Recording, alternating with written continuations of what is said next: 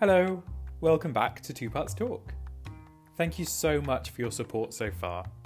Following and subscribing, as well as sharing our post on Instagram, makes such a huge difference, and all the messages of support are so gratefully appreciated. This episode is my talk with the incredible Maxim Schult, the head bartender of the American bar at the Savoy. We chat through the legendary Savoy Hotel, how to gain experience and training as a bartender, the Booze Brain platform, and Maxim shares a very honest and realistic account on the effect of COVID on the drinks industry. Please follow us on Instagram and get in touch with your comments at Two Parts Talk. But for now, I hope you enjoy the episode.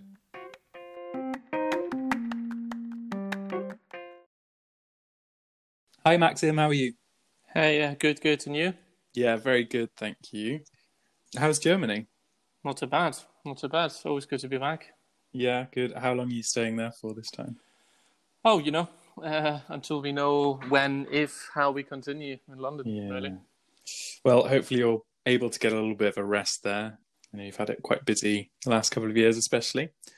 So we've actually met a couple of times, but it's really great to be able to speak to you and have you on the Two Parts Talk podcast. So firstly, I met you at the Plymouth Gin Distillery after your tour through the distillery, and I served you a gin and tonic, not knowing, of course, at the time that you're the head bartender of the Savoy.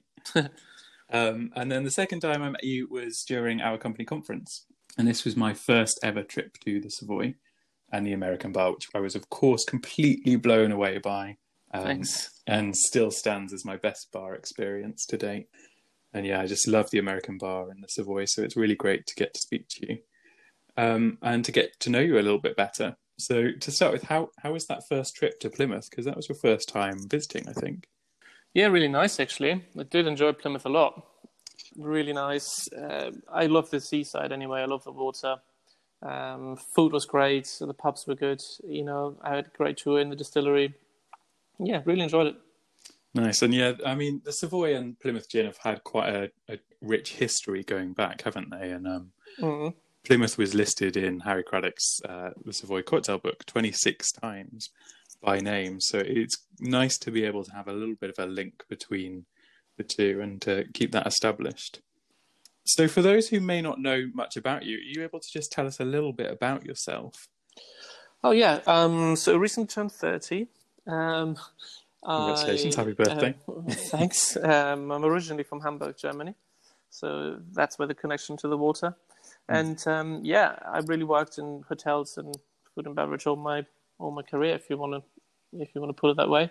Have been a bit around internationally. I've worked in Hong Kong, Bangkok, Macau, Saudi Arabia, for example, and parts of Africa. And then just recently made my way to London. Well, it's 2 years ago, actually, not that recently, to the American bar. So, yeah, but, drinks, bar, food really is what I live for, what's my passion, and that's why I chose it for my job as well. Yeah, amazing. Yeah. It sounds like a good journey. And so I heard you mention there Saudi Arabia. Yeah. So how did that work? Because as far as I know, that's a dry place, isn't it? It's very dry, not just the climate, but also there's no alcohol besides embassies. So you have some embassies, they have alcohol. Right. Okay. But yeah, I took the job because I really wanted to accept a challenge that I've sort of been given by one of my former general managers that I worked with in Bangkok. And he said, look, we have an actually really cool opportunity here because there's no drinks market. Like there's just nothing really. Right. Wow. And it was very, very big in demand for some excitement, when it comes to beverages. So there was a coffee boom already happening. And he said, look, we have an opportunity here to create something unique, something one of a kind, to do a proper and non-alcoholic drinks concept. Wow. And I was like, yeah, why not? Let's try it. Let's do it. Accepted the challenge because I always found it more difficult to make a good non-alcoholic cocktail than an alcoholic cocktail. You don't have a liqueur, you don't have a spirit that has a certain flavor. You need to make everything from scratch, and you need to make it fresh almost every day. So it's not, you pre-batch some stuff and that can keep for 2 weeks. That's not how it works, unfortunately. You have to do this every day. So this is what we did. It took 1.5 years to get it consistent in all. It was a massive hotel. It was the Ritz-Carlton Palace, massive hotel, 7 outlets, big events, and but it's so successful now that they do a boatload of outside catering with it as well, and like massive events. And it has even become a corporate standard for Marriott in Middle East and Africa. Wow, amazing. Yeah, so it was really, really good experience, learned a lot. And I'm still benefiting from it, really. Yeah, it's interesting because I think often bartenders will overlook non-alcoholic cocktails and they'll perhaps sometimes lack a bit of inspiration. So it's really great to be able for you to have spent that time to build up that knowledge to add into, of course, your other beverage knowledge. On that, do you have any advice that you'd give to people to follow in your footsteps? Not necessarily to take over your job as the head bartender, but perhaps, any books that you'd recommend or learning classics? I think, understanding classics and technique is very important. And I'm not considering myself as one of the best bartenders around there, I think I'm a decent bartender, but, reading about, for example, shaking times, the ice you shake with, why do we actually shake? You meet a lot of bartenders, really,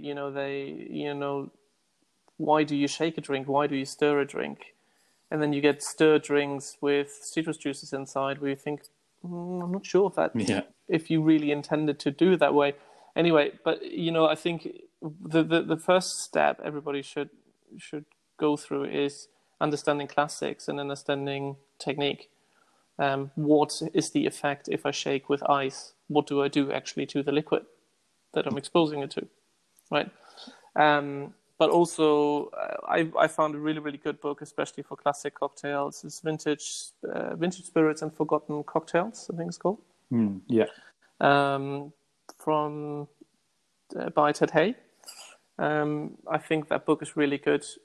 But to be honest, read the new for techniques. I find it very nice, short and to the point. An overview, for example, about techniques by the Schofields book. It's actually, I really enjoyed reading that. The Jamian Bar Manual is actually really good, I think.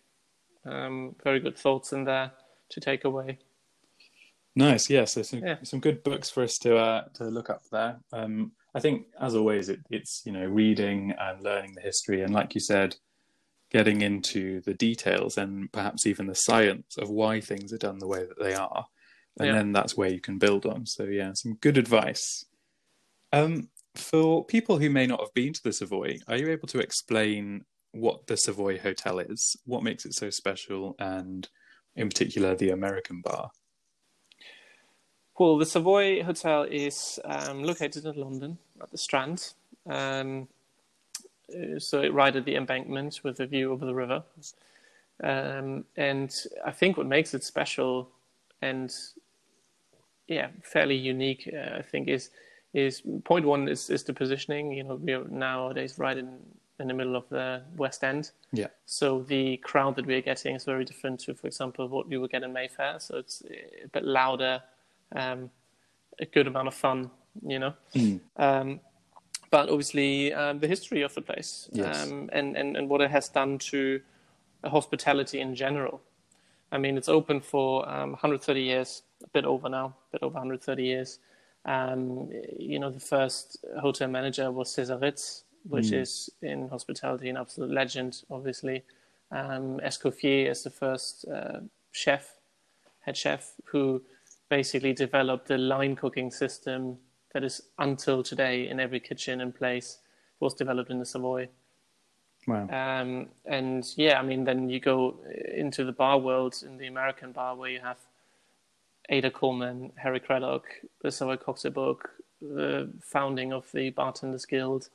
And that sort of develops obviously through time, and that short history of 130 years. I think the Savoy always tried to push boundaries. It has so many firsts. The first elevator, first, I think it was the first hotel with a bathroom and with hot water for everyone. You drive on when you go into the Savoy, you drive on the other side of the road, just because it was better for the ladies to get out of the chariots and go straight into the theatre or into the hotel. Amazing. They wouldn't have to pass through the muddy streets at that point of time. The idea was always, how can we make life of our guests better? And I think this is where the Savoy for a long, long time has really pioneered. Yeah, like you said, I agree. I think it's led the way for many, many years, and it still seems to be really leading the way in the bar scene and hotels, and above all, customer service. So in the American Bar itself, the menu that you're currently running, or that you have been running, the Songbook collection. Yeah. So for those who haven't been to the American Bar, it's kind of built around a grand piano. Is that fair to say? Yeah, I mean, there are a lot of sort of contributing factors and why we wanted to make this menu. But I think when you go into the American Bar, the first thing you recognize is not the bar, not the drinks making. That you will see this way later. Yeah. The first thing you see is a grand piano in the middle of the room, with an oval-shaped room around it, basically putting it into the center stage of a small amphitheater, if you want. And when at 6 o'clock the pianist plays first tune, the room transforms. It is a different animal. It's a whole different thing all in a sudden. And this is just what makes the American Bar so special, I think. And funny how if you see the American Bar room from a bird's eye perspective, it is shaped as a grand piano. And it was our resident pianist's 15-year anniversary. So we thought, that is just too much to ignore. And we really wanted to contribute to that and, pay tribute to the music. So we created the songbook, picked 20 songs that we really enjoy and, that our pianist plays a lot of times. And we've recorded an album with him as well, which is on Spotify, for example.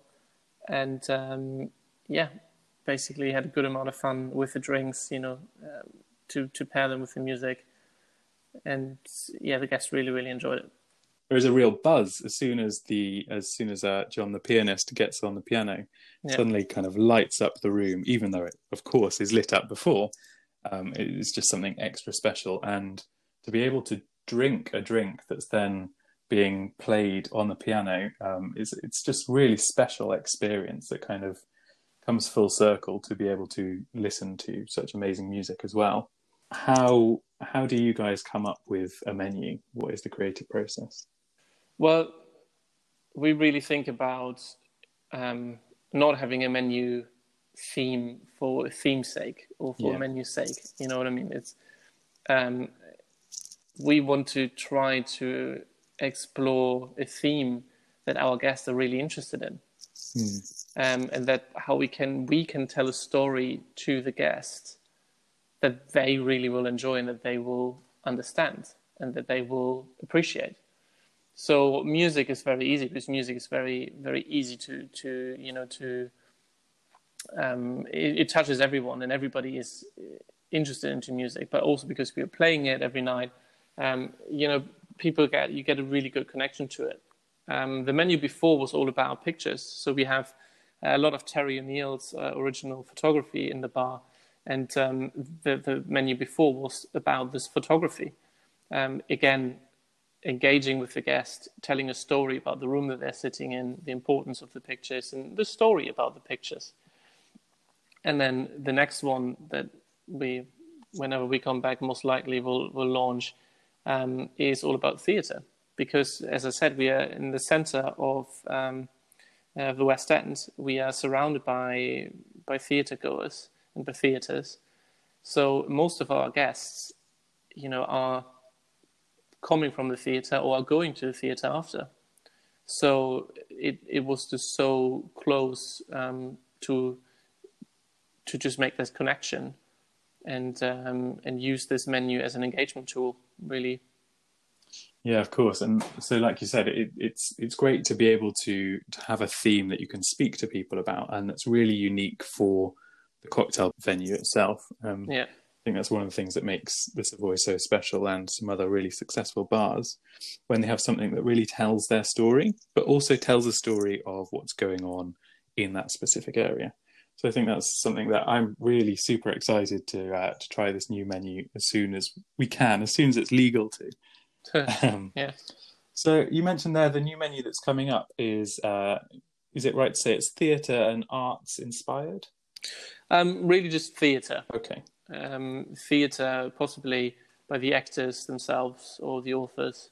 They play a bit of a part as well, but it's mostly the actual theatre of the show. And we have the Savoy Theatre just right next to us. Oh, fantastic, Right? yeah. The hotel was only built to support the Savoy Theatre. Wow, okay. So the theatre was first, and Mr. Dolicard, who built the theatre, then decided, I have to build a luxury hotel to make London and my theatre this destination where people will travel to and stay overnight. Amazing, yeah. So it's like a little sister venue next door. Yeah. I just wanted to touch on COVID-19 and especially what's going on at the moment, and how that's affected the drinks industry in general and how the scene is in London at the moment. Oh, I mean, there is no scene really at the moment. Yeah. Everything is still closed. I think there will most likely be some bars reopening. I think a lot of hotel bars will not, because the hotels, tend to reopen when they have rooms business. And yeah, I mean, I guess in London it's as heavily hit as anywhere else, really. The problem just in the UK is that it just lasts a bit longer than in other countries around Europe, unfortunately. Yes, yeah. I think that we will see the biggest shockwave is just to come, to be honest, in terms of the hospitality industry. Because I think a lot of people have not understood yet the long-term impact and how many people will be out of job very soon, when this furlough thing finishes, or, for example, big hotels have to contribute to the salaries. There will be cuts, and this cannot be avoided because as a business they cannot survive. And I hope not, but I would assume that there will be bars that we all love, they might not be reopened as well. Or shortly after will be closed. You never know, because obviously for people it needs to make financial sense. Not everybody has a lot of savings that they can say, can sustain a loss for 6 months. Yeah, I mean, it's been a really hard time, hasn't it? And the thing to remember is bars are, of course, businesses. And the bottom line is that they need to make money and be safe at the same time. So yeah, it's a challenging time. But one of the positives I have seen is that a lot of bartenders are being quite adaptable. And so a lot of venues are, getting into takeaway cocktails and things like that. Oh, how the bartenders and bar owners adopted to the situation, I think, is absolutely stunning. If you see the ready-to-drink cocktails and so on, how that pops up everywhere now. I mean, some more successful than others, I'm assuming. But and also how the community has grown together, in that sort of short amount of time, really. That is really, really good to see, and definitely going to benefit from this in the future, for sure. For some, it's obviously to keep their business alive, but some do charitable things just because, they also have the time, but it makes them feel better and it helps others, Mental health is very important during this time. I mean, we are out now, Jesus, for since March, right? Who knows, yeah. I lost time. I have no idea. Yeah. But yeah, I think since the end of March we are out. That's a long time. Yeah. I mean, maybe that is one of the trends that we're going to see coming up in the next few months, RTD, rise, or ready to drink. really kind of taking on a new level, I hope. I think it's inevitable, because, for example, if you look at the US, it's $1 billion industry there already. It's nothing really new. I think it just has been put into the spotlight now because people obviously want to drink at home because they cannot go to a bar, so somebody else has to come up with something. Oh, I can open a can, pour it over ice, brew it. Yeah, yeah. So it's a good thing. And obviously then you get the more, let's say, crafty products from bars in London like Scout, Teigen Elementary, Three Sheets, Homeboy, I think, has started now as well. So there's a lot of good stuff out there. Yeah, and I think one of the other things that we kind of briefly touched on there is that our consumers, our customers at home are perhaps learning more about drinks. So they're researching these ingredients, they're really looking into getting quality products and how to make them at home, which I think can only be a great thing for the bar trade. It's also good that people start trying to make cocktails at home. I think that our industry should not be afraid of that. It's not that people are not going to go out anymore if they can make drinks at home. No, of course. They can cook at home, right? But they still go to restaurants. Exactly. So it's more about the understanding of what they're doing and what they're drinking and possibly their demands. That will change. So people might not, I don't know, they might be more specific when they order a drink from you, for example. Yeah. Which, as a bartender, I quite appreciate if they order a classic and they are a bit more specific of what they want to have. So I make sure that I make really the drink that they appreciate the most.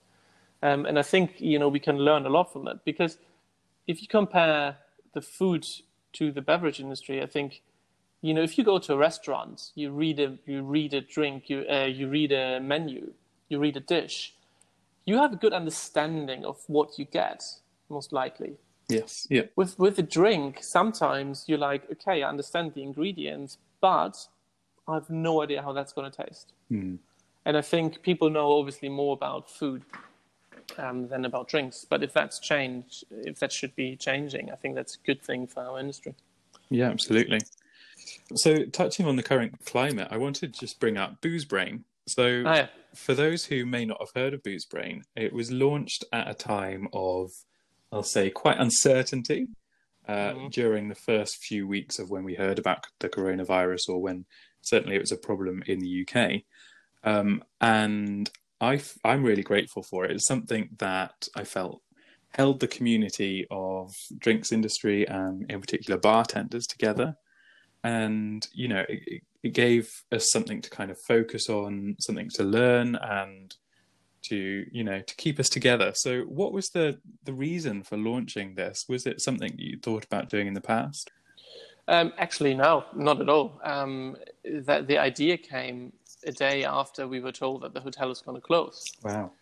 And that was when I made the initial post and saying and calling on to brand ambassadors and representatives, to let's make some training sessions together. The initial thought was, I'm going to go mental if I don't have anything to do. So I thought, we always struggle for time, really, in the American bar to organize trainings with everyone. So I thought, well, this is great. Everybody has time now, right? And then I thought, cool, I'll make a post and see if some, brand ambassadors or whatsoever are up for this. And the response was so overwhelming that I then went to Jo Last, my girlfriend, and said, look, I think there's a real need for this. And then she was like, why don't we do a platform where everybody can tune in? So it's not just for us, it's for everyone. And so, this was very, very fast decision-making, and basically just created a platform. We both had no idea how to do anything of this, so we learned on the go. But it has kept us very busy for 3 months. We had great feedback and great responses from everyone, so that was really rewarding to do so. We are now slowing down a bit with a bit of a charity sort of aspect at the end, because we believe that there is a bit of a need for people to focus on what's happening out in the outside world. Obviously, politically, what's going on, that's quite important to educate and put a bit of energy into that, but also possibly think about what's next, And I'm speaking for someone who doesn't know if I'm going to have a job in 2 months. I don't know. Yeah, wow. You know, so do very many, or some people know already that they might not have a job anymore. So it's going to be very, very critical and crucial to think about what will I do. And I think that's where we decided to get away a bit now and be a bit more quiet. Not killing the platform, obviously, it's still there. And if people want to take it over, we're very happy to do so.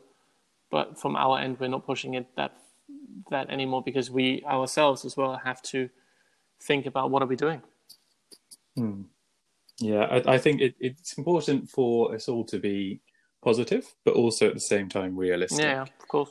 And to, you know, really get the facts and do some homework on what things are going to be like, as much as we can prepare for the future. Yeah. But yeah, like I said, I'm really grateful for yourself and Joe for launching that. You know, bartenders generally are very sociable, and at work they're very busy people, and so it was great to have something that kind of instantly held us together, a bit of a sense of community and focus on not just learning but also the health of hospitality professionals and a community. So yeah, again, thank you for that. If anyone wants to check out Booze Brain, all your videos are available on Facebook. Yes, everything is available on Facebook, and it's going to be there definitely. Just, you know, go to the page and and check it out.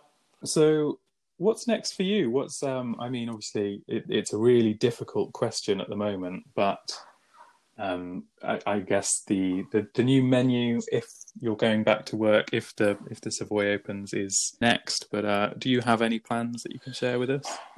No, not really. I mean, first I have to see if the job will be retained, and then I think we have to, especially when it comes to hotel bars, I think we have to be very realistic. We will not return to what we have left behind. We will return to a bar, most likely, that will serve afternoon tea or even breakfast, because you know, the hotel, or most of hotels, will not be running high occupancies. They will be running fairly low occupancies. They might only open one of their restaurants. They might maybe open none of their restaurants and only in-room dining and a bar. That means food will be served in the bars. Services will be cut down. You know, I think thinking, oh, we're reopening with all the rooms and all the bars and all the restaurants, that's not going to happen. I mean, for a place that does so, well done. I envy you, but I do not believe that this is the reality. So if and when, you know, I should go back, then, you know, we will have to deal with the situation. But I think it's very interesting as well, because it will be almost like a pre-opening of a hotel. You know, you're running around, you're doing stuff that you're not prepared for, or that you're not trained for, but, you know, you learn on the go, and you do the best you can, you know, be the best host you can be. It doesn't matter what it is, if you're serving dinner, afternoon tea, drinks, or breakfast. Yeah, I guess it's that adaptability that we were talking about before as well. Yeah. It's, you know, as long as you're still in a company that you love and you've got a job, then that's something that I think we should all be grateful for at the moment. So at the end of my podcast, I'm asking everybody what their favourite cocktail is, but I won't do that for you. Lots of people in the past have asked me what my favourite cocktail is, and I find it so hard to choose just one. So is there a cocktail perhaps of the moment, or something that you want to shine a bit of a light on? As we're keeping a bit of sort of gin in the focus, right? It was just World Gin Day, and we've met at Plymouth. I thought a really nice drink, what I use Plymouth gin for, is the Bronx cocktail, and it's actually a drink that I haven't had in a long time, but which I really enjoy. And I just find it so good. A gin vermouth cocktail, just a little bit of fresh orange juice in there. It just makes it so refreshing, delicious, and it's still boozy. I like boozy drinks, to be very honest. Yes, yeah. Well, you're a bartender after all. Yeah. So for me, it's just very important. I would use roughly 50 ml, 45, 50 ml of Plymouth, 15 dry vermouth, 15 ml sweet vermouth. And then for me, very important is you cut a fresh orange, a quarter of a fresh orange, and you squeeze it nicely in there. It's just so important for me, the fresh orange juice in there. It's beautiful. Amazing. Yeah, I'm really looking forward to making that. Thank you again so much. I really appreciate your thank time you for having me. and being able to speak to you.